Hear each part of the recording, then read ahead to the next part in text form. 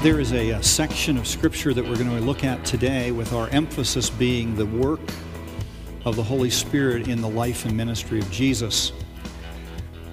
And this passage of Scripture I would submit is one that many of us have read over quickly. It's only 13 verses. It's the only place in all of the Gospel where we have any mention of Jesus' childhood. There are some false Gospels, like the Gnostic Gospels and Gospel of Thomas, for instance, which records some experiences of Jesus' life that never happened. One of the most interesting ones that I remember reading was that when Jesus was a young boy, he used to play in the mud with all of his friends, and they used to make little clay pigeons. The difference was that Jesus' pigeons would fly. You know, there are those people who want to attribute to Jesus a childhood that is unlike anything that we've ever known.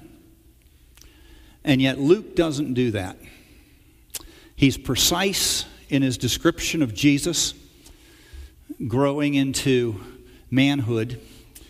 And so let's look at what he has to say to us in chapter 2, beginning in verse 39. When Mary and Joseph had performed everything according to the law of the Lord, they returned into Galilee to their own town of Nazareth. And Jesus, the child, grew and became strong, filled with wisdom, and the favor of God was on him. Now his parents went to Jerusalem every year at the feast of Passover. And when he was 12 years old, they went up according to the custom. And when the feast had ended, as they were returning, the boy Jesus stayed behind in Jerusalem. His parents did not know it, but supposing him to be in the group, they went a day's journey. But when they began to search for him along with their relatives and acquaintances, and when they did not find him, they returned to Jerusalem searching for him. After 3 days, they found him in the temple, sitting among the teachers, listening to them and asking them questions. And all who heard him were amazed at his understanding and his answers. And when his parents saw him, they were astonished. And his mother said to him, "Son, why have you treated us so? Behold, your father and I have been searching for you in great distress." And Jesus said to them, "Why were you looking for me? Did you not know that I must be in my Father's house?"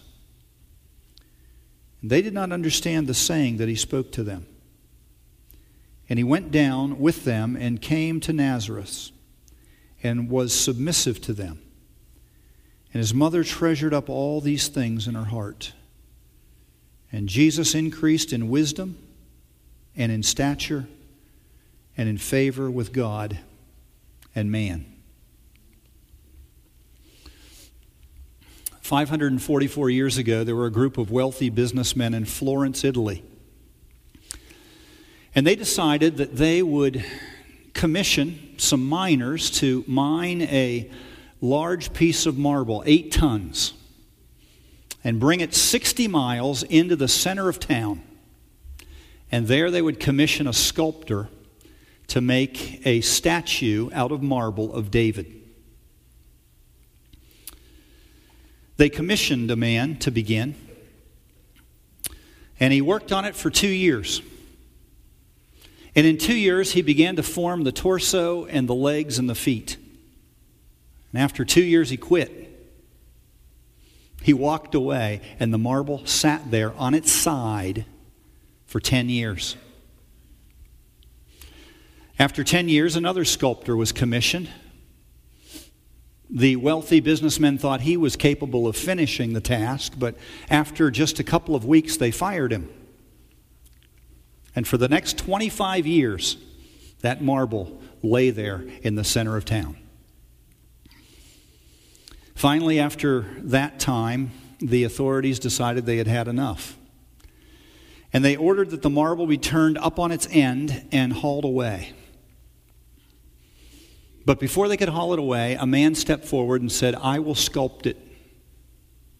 And they agreed to take a shot. The first thing he did was to build a fence around that marble, and in the center of the town, in that square, he'd built a large fence, 10 feet high. Inside the fence, he built a little shack in which he lived for 2 years. Nobody saw him work. In fact, nobody really knew that he was working, except occasionally they would hear a chisel sound on the marble. And after 2 years, totally out of sight and mind, on January 25th, 1504, Michelangelo took down the fence. He dismantled the shack, and what was left was a masterpiece. 17 feet high. The statue of David. You can see the original in the Academy of Art there in Florence. You can see a replica right near the baptistry in the center of that great city. Now, if you were here last week, you know that we talked about another sculptor. The Bible talks about him this way. Then the Lord God formed man from the dust of the earth. He breathed into his nostrils, and man became a living soul. Out of the dust he created his body. By his spirit he created a human spirit. He breathed into him. And Adam became a living soul. Body, spirit, and soul. But as we mentioned last week, as Adam determines to follow his own will, his own soulish nature, rather than the voice of the Holy Spirit speaking to his human spirit, devastation occurs. His God consciousness falls into his self-consciousness, and the two, the spirit and the soul, become totally indistinguishable. And that's what Paul means when he says to the Ephesians, remember who you were. You were once dead in your trespasses and sins. In other words, in your soulish nature, in your fallen human nature, you had no capacity whatsoever to apprehend spiritual truth. Adam's capacity to please God was lost. Adam's capacity to commune with God was lost.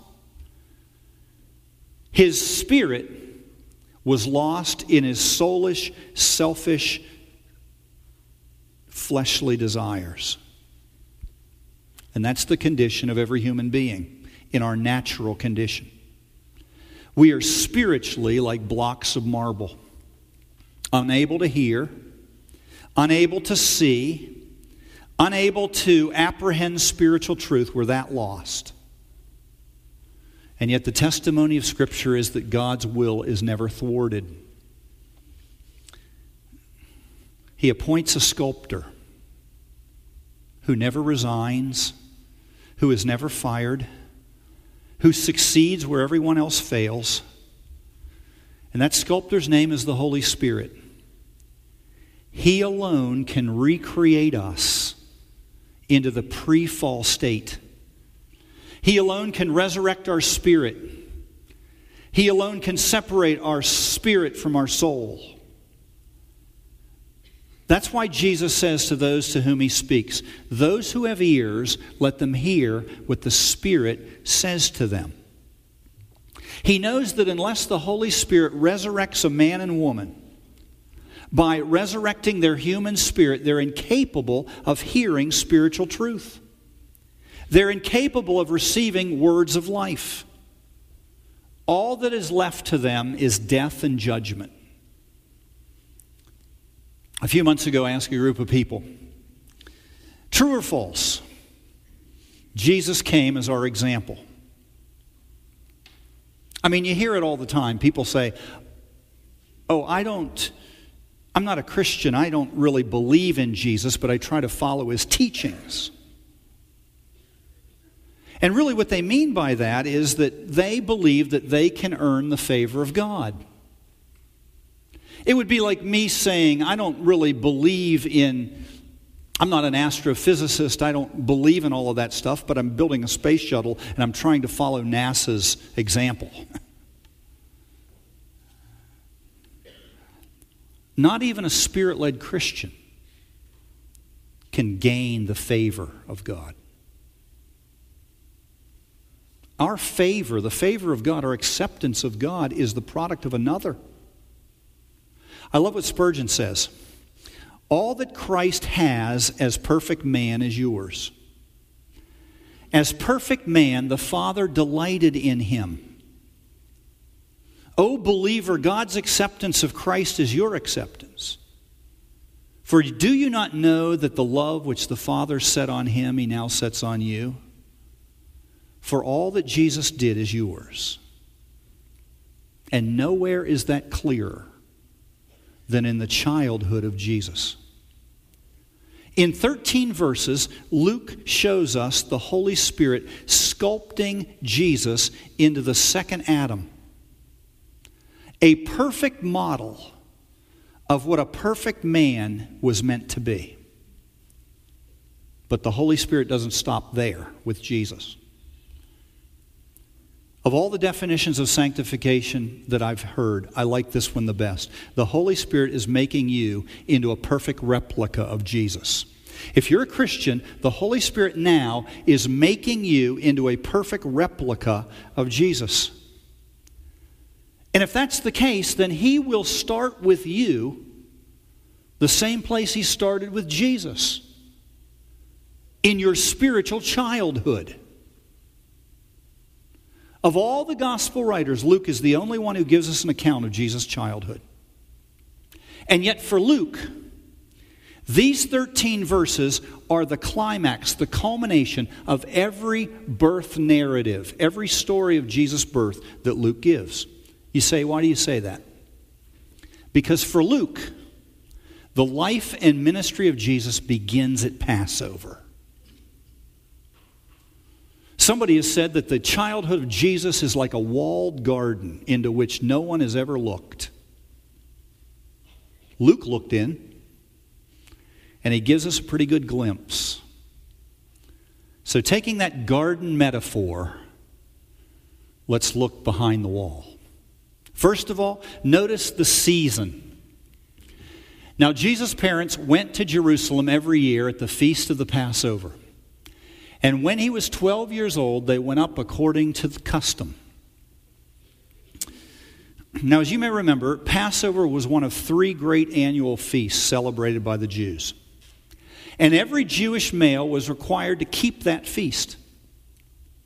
If a Jewish male and his family lived within 15 miles of Jerusalem, they were required to come into the city.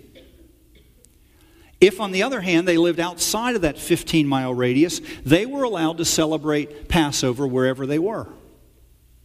And Luke tells us that every year, Mary and Joseph come to Jerusalem to celebrate Passover. You say they must have lived within 15 miles. No, actually it was 70 miles north. They lived 70 miles away in Nazareth. And every year they'd come to Passover. Now think of that. Every year Jesus came to Jerusalem for Passover. In fact, the first year of his life, he came to Jerusalem twice. When he was 8 days old, and then at Passover. Think of it. Every year they brought the Prince of Peace to the city of peace. Every year that the people of God celebrated their deliverance from Egyptian bondage, Mary and Joseph would bring the Son of David to the city of David. And Luke says he picks up Jesus' story at age 12. You say, is 12 important? You bet it is. At age 12, every Jewish male was called a child of law, the son of the law. At age 12, he'd begin to fast. At age 12, he'd begin to dedicate himself to the study of the Torah. At age 12, he'd begin to prepare himself for manhood, his bar mitzvah. his place in the nation of Israel. You see, in terms of season, it was springtime. Not only in the life of the Israelis, but in Jesus' life. It was growing time. Second, let's look at the soil. And when the feast was ended, as they were returning, the boy Jesus stayed behind in Jerusalem. His parents did not know it. I remember a sermon I heard in seminary from a student who said, "This text is proof positive that the Bible is full of myths. No parent would ever leave their child in a strange city for 3 days without knowing it." Even then, I thought it depends on the kid. I remember years ago in Somerset, a family that left their child in the garage, in his car seat, in the back seat of the car. And 2 hours later, when they're turning the light out, the wife says to the husband, "How was JT when you put him to bed?" The husband said, "I didn't put him to bed." And they ran into the garage to get him. Now that can happen. But in the case of 12-year-old Jesus, it's more complicated than that. It's thought that at the time of Passover, at this time in Jesus' life, there could be as many as 500,000 people, pilgrims, visitors to Jerusalem. And the custom was this, that wives and children and servants would start out first. And then later in the day, the men would begin their journey. So there'd be two groups, women and children and servants, and then men would come hours later. And the theory was that men walk faster. But the truth is probably that men didn't want to spend time with their kids. So Joseph would have thought that Mary had Jesus, and Mary might have thought Joseph had him because after all he's 12 and he's almost a man. But when the men meet up with the women on that first day, having traveled a whole day's journey, they discover that he's missing. And so they travel back a whole day. And then on the third day, they find him in the temple. So there's no myth at all. It makes total sense. One day out, one day back, find him on the third day. And when they find him, Luke says, Mary says, "Why would you treat us like that?" And then you've got Jesus' answer, and it is an answer that is well known, but unfortunately every English translation that I've seen is found wanting. Really what Jesus says is, "Did you not know that I must be busy in the affairs of my Father? Did you not know that I must be busy in the affairs of my Father?" Now, the Jewish legal code, the Talmud, required that every visitor to Jerusalem for Passover had to stay at least 2 days. Now, whether Mary and Joseph were there 2 days or all 7 days, that's an open question. But what isn't an open question is the fact when they leave, it's the end of Passover, and Jesus stays behind to attend to the affairs of his Father. Now, what are those affairs? Luke tells us in verse 40 and in the final verse of this section. He says, Jesus grew and became strong. Now that is an incomplete English translation of the Greek. Literally what the Greek says is, Jesus grew and became strong in spirit. You see, the affairs of his Father are that his soul is fed by his spirit being nurtured by the Word of God. When he says to them, Did you not know that I must be busy in the affairs of the Father? It meant, did you not know that I must feed my spirit with my Father's words so that my spirit and soul become conformed to Him? Then third, notice the seed. And all who heard him were amazed at his understanding and his answers. One time, Wagner's piece was being played in Paris. And the great Italian composer Rossini was there, and someone asked Rossini to give his opinion of Wagner's piece. And Rossini said, "I cannot judge a work upon a single hearing, and I have no intention of hearing it again." How different from Jesus. It said that in Jesus' day, listening to teachers and asking questions was the main way in which learning occurred. In verse 46, Luke tells us that Jesus is doing just that. Now, some believe he's teaching, but there's no evidence of that. In fact, the Greek word for questions is to make requests. He's listening and making requests for more information. Someone has said his requests are probes designed to elicit decisions. He's a lot like his father. Remember when his father said to Adam, "Who told you you were naked?" Remember when Jesus says to the woman at well, "Go get your husband. Where is he?" You see, the Spirit drives him to stay in the temple long after his parents have left, so that his soul might be filled with wisdom. Calvin said he gave them a taste of divine wisdom, and they marveled. Matthew Henry said, "Methinks he is like Moses, who gave Israel a taste of deliverance when he killed the Egyptian persecutor, but they rebuffed him."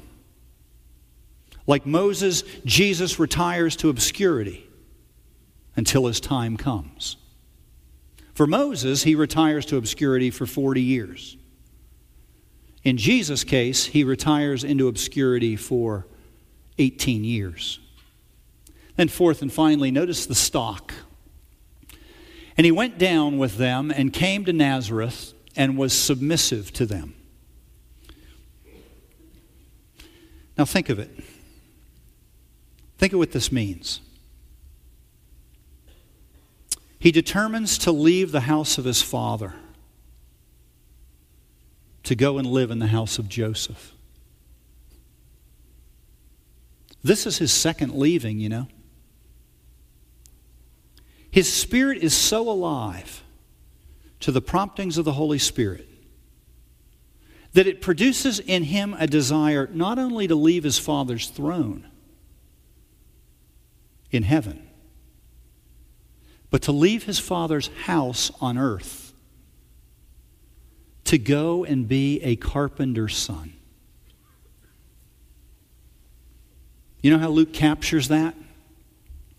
By saying the favor of God was upon him. Think of the favor that it took for him to leave Jerusalem and to go and live in a place that Nathanael would later say, "Can anything good come from Nazareth?"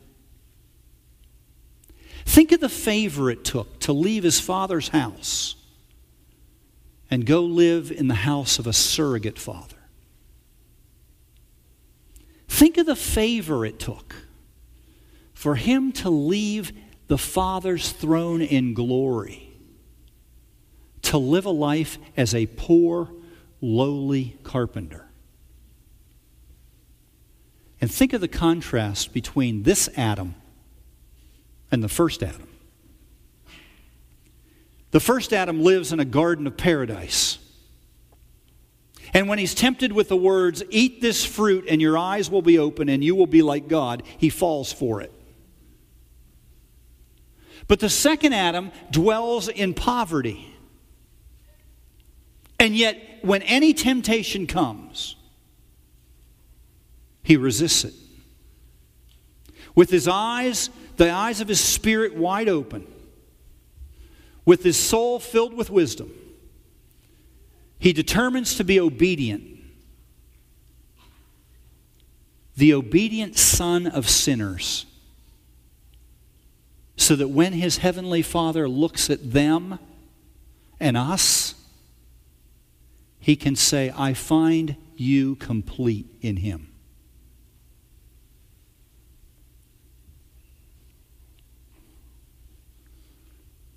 $503 years ago, in January, Michelangelo finished his work. He finished the work of others that began 40 years earlier. Aren't you glad that when the Holy Spirit began his work in you, he's the one who started it, he's the one that continues it, and he will be the one that finishes it? What he starts, he always finishes. And when he finishes it, it will be a perfect replica of his greatest masterpiece, who is Jesus. You're going to look just like him. You will be strong in spirit. You will be filled with wisdom. And the favor of the Lord will be on you. But now, like Michelangelo, the Holy Spirit is working behind a fence. Almost no one sees him. Almost no one hears him. He's out of sight and mind. But for every Christian, his work ought to be front and center in your life. Because when you get right down to it, what he is fashioning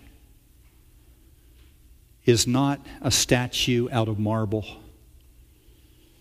but a trophy of his grace that will last forever. John said, when we see him, Jesus, we will be like him. And that work of forming us has already begun. You say, okay, what am I to do with all of this? How am I to cooperate with the work of the Holy Spirit? I don't know. How about giving him thanks for his deliverance of you? How about being willing to stay in his presence after all the religious people have gone? How about listening to his requests or his word and then making requests of yourself? How about being willing to obey him wherever he leads you? Even if it's into poverty and obscurity or a place no one would ever want to go. I'd say that would be a good start. What do you think? Think about that. Amen.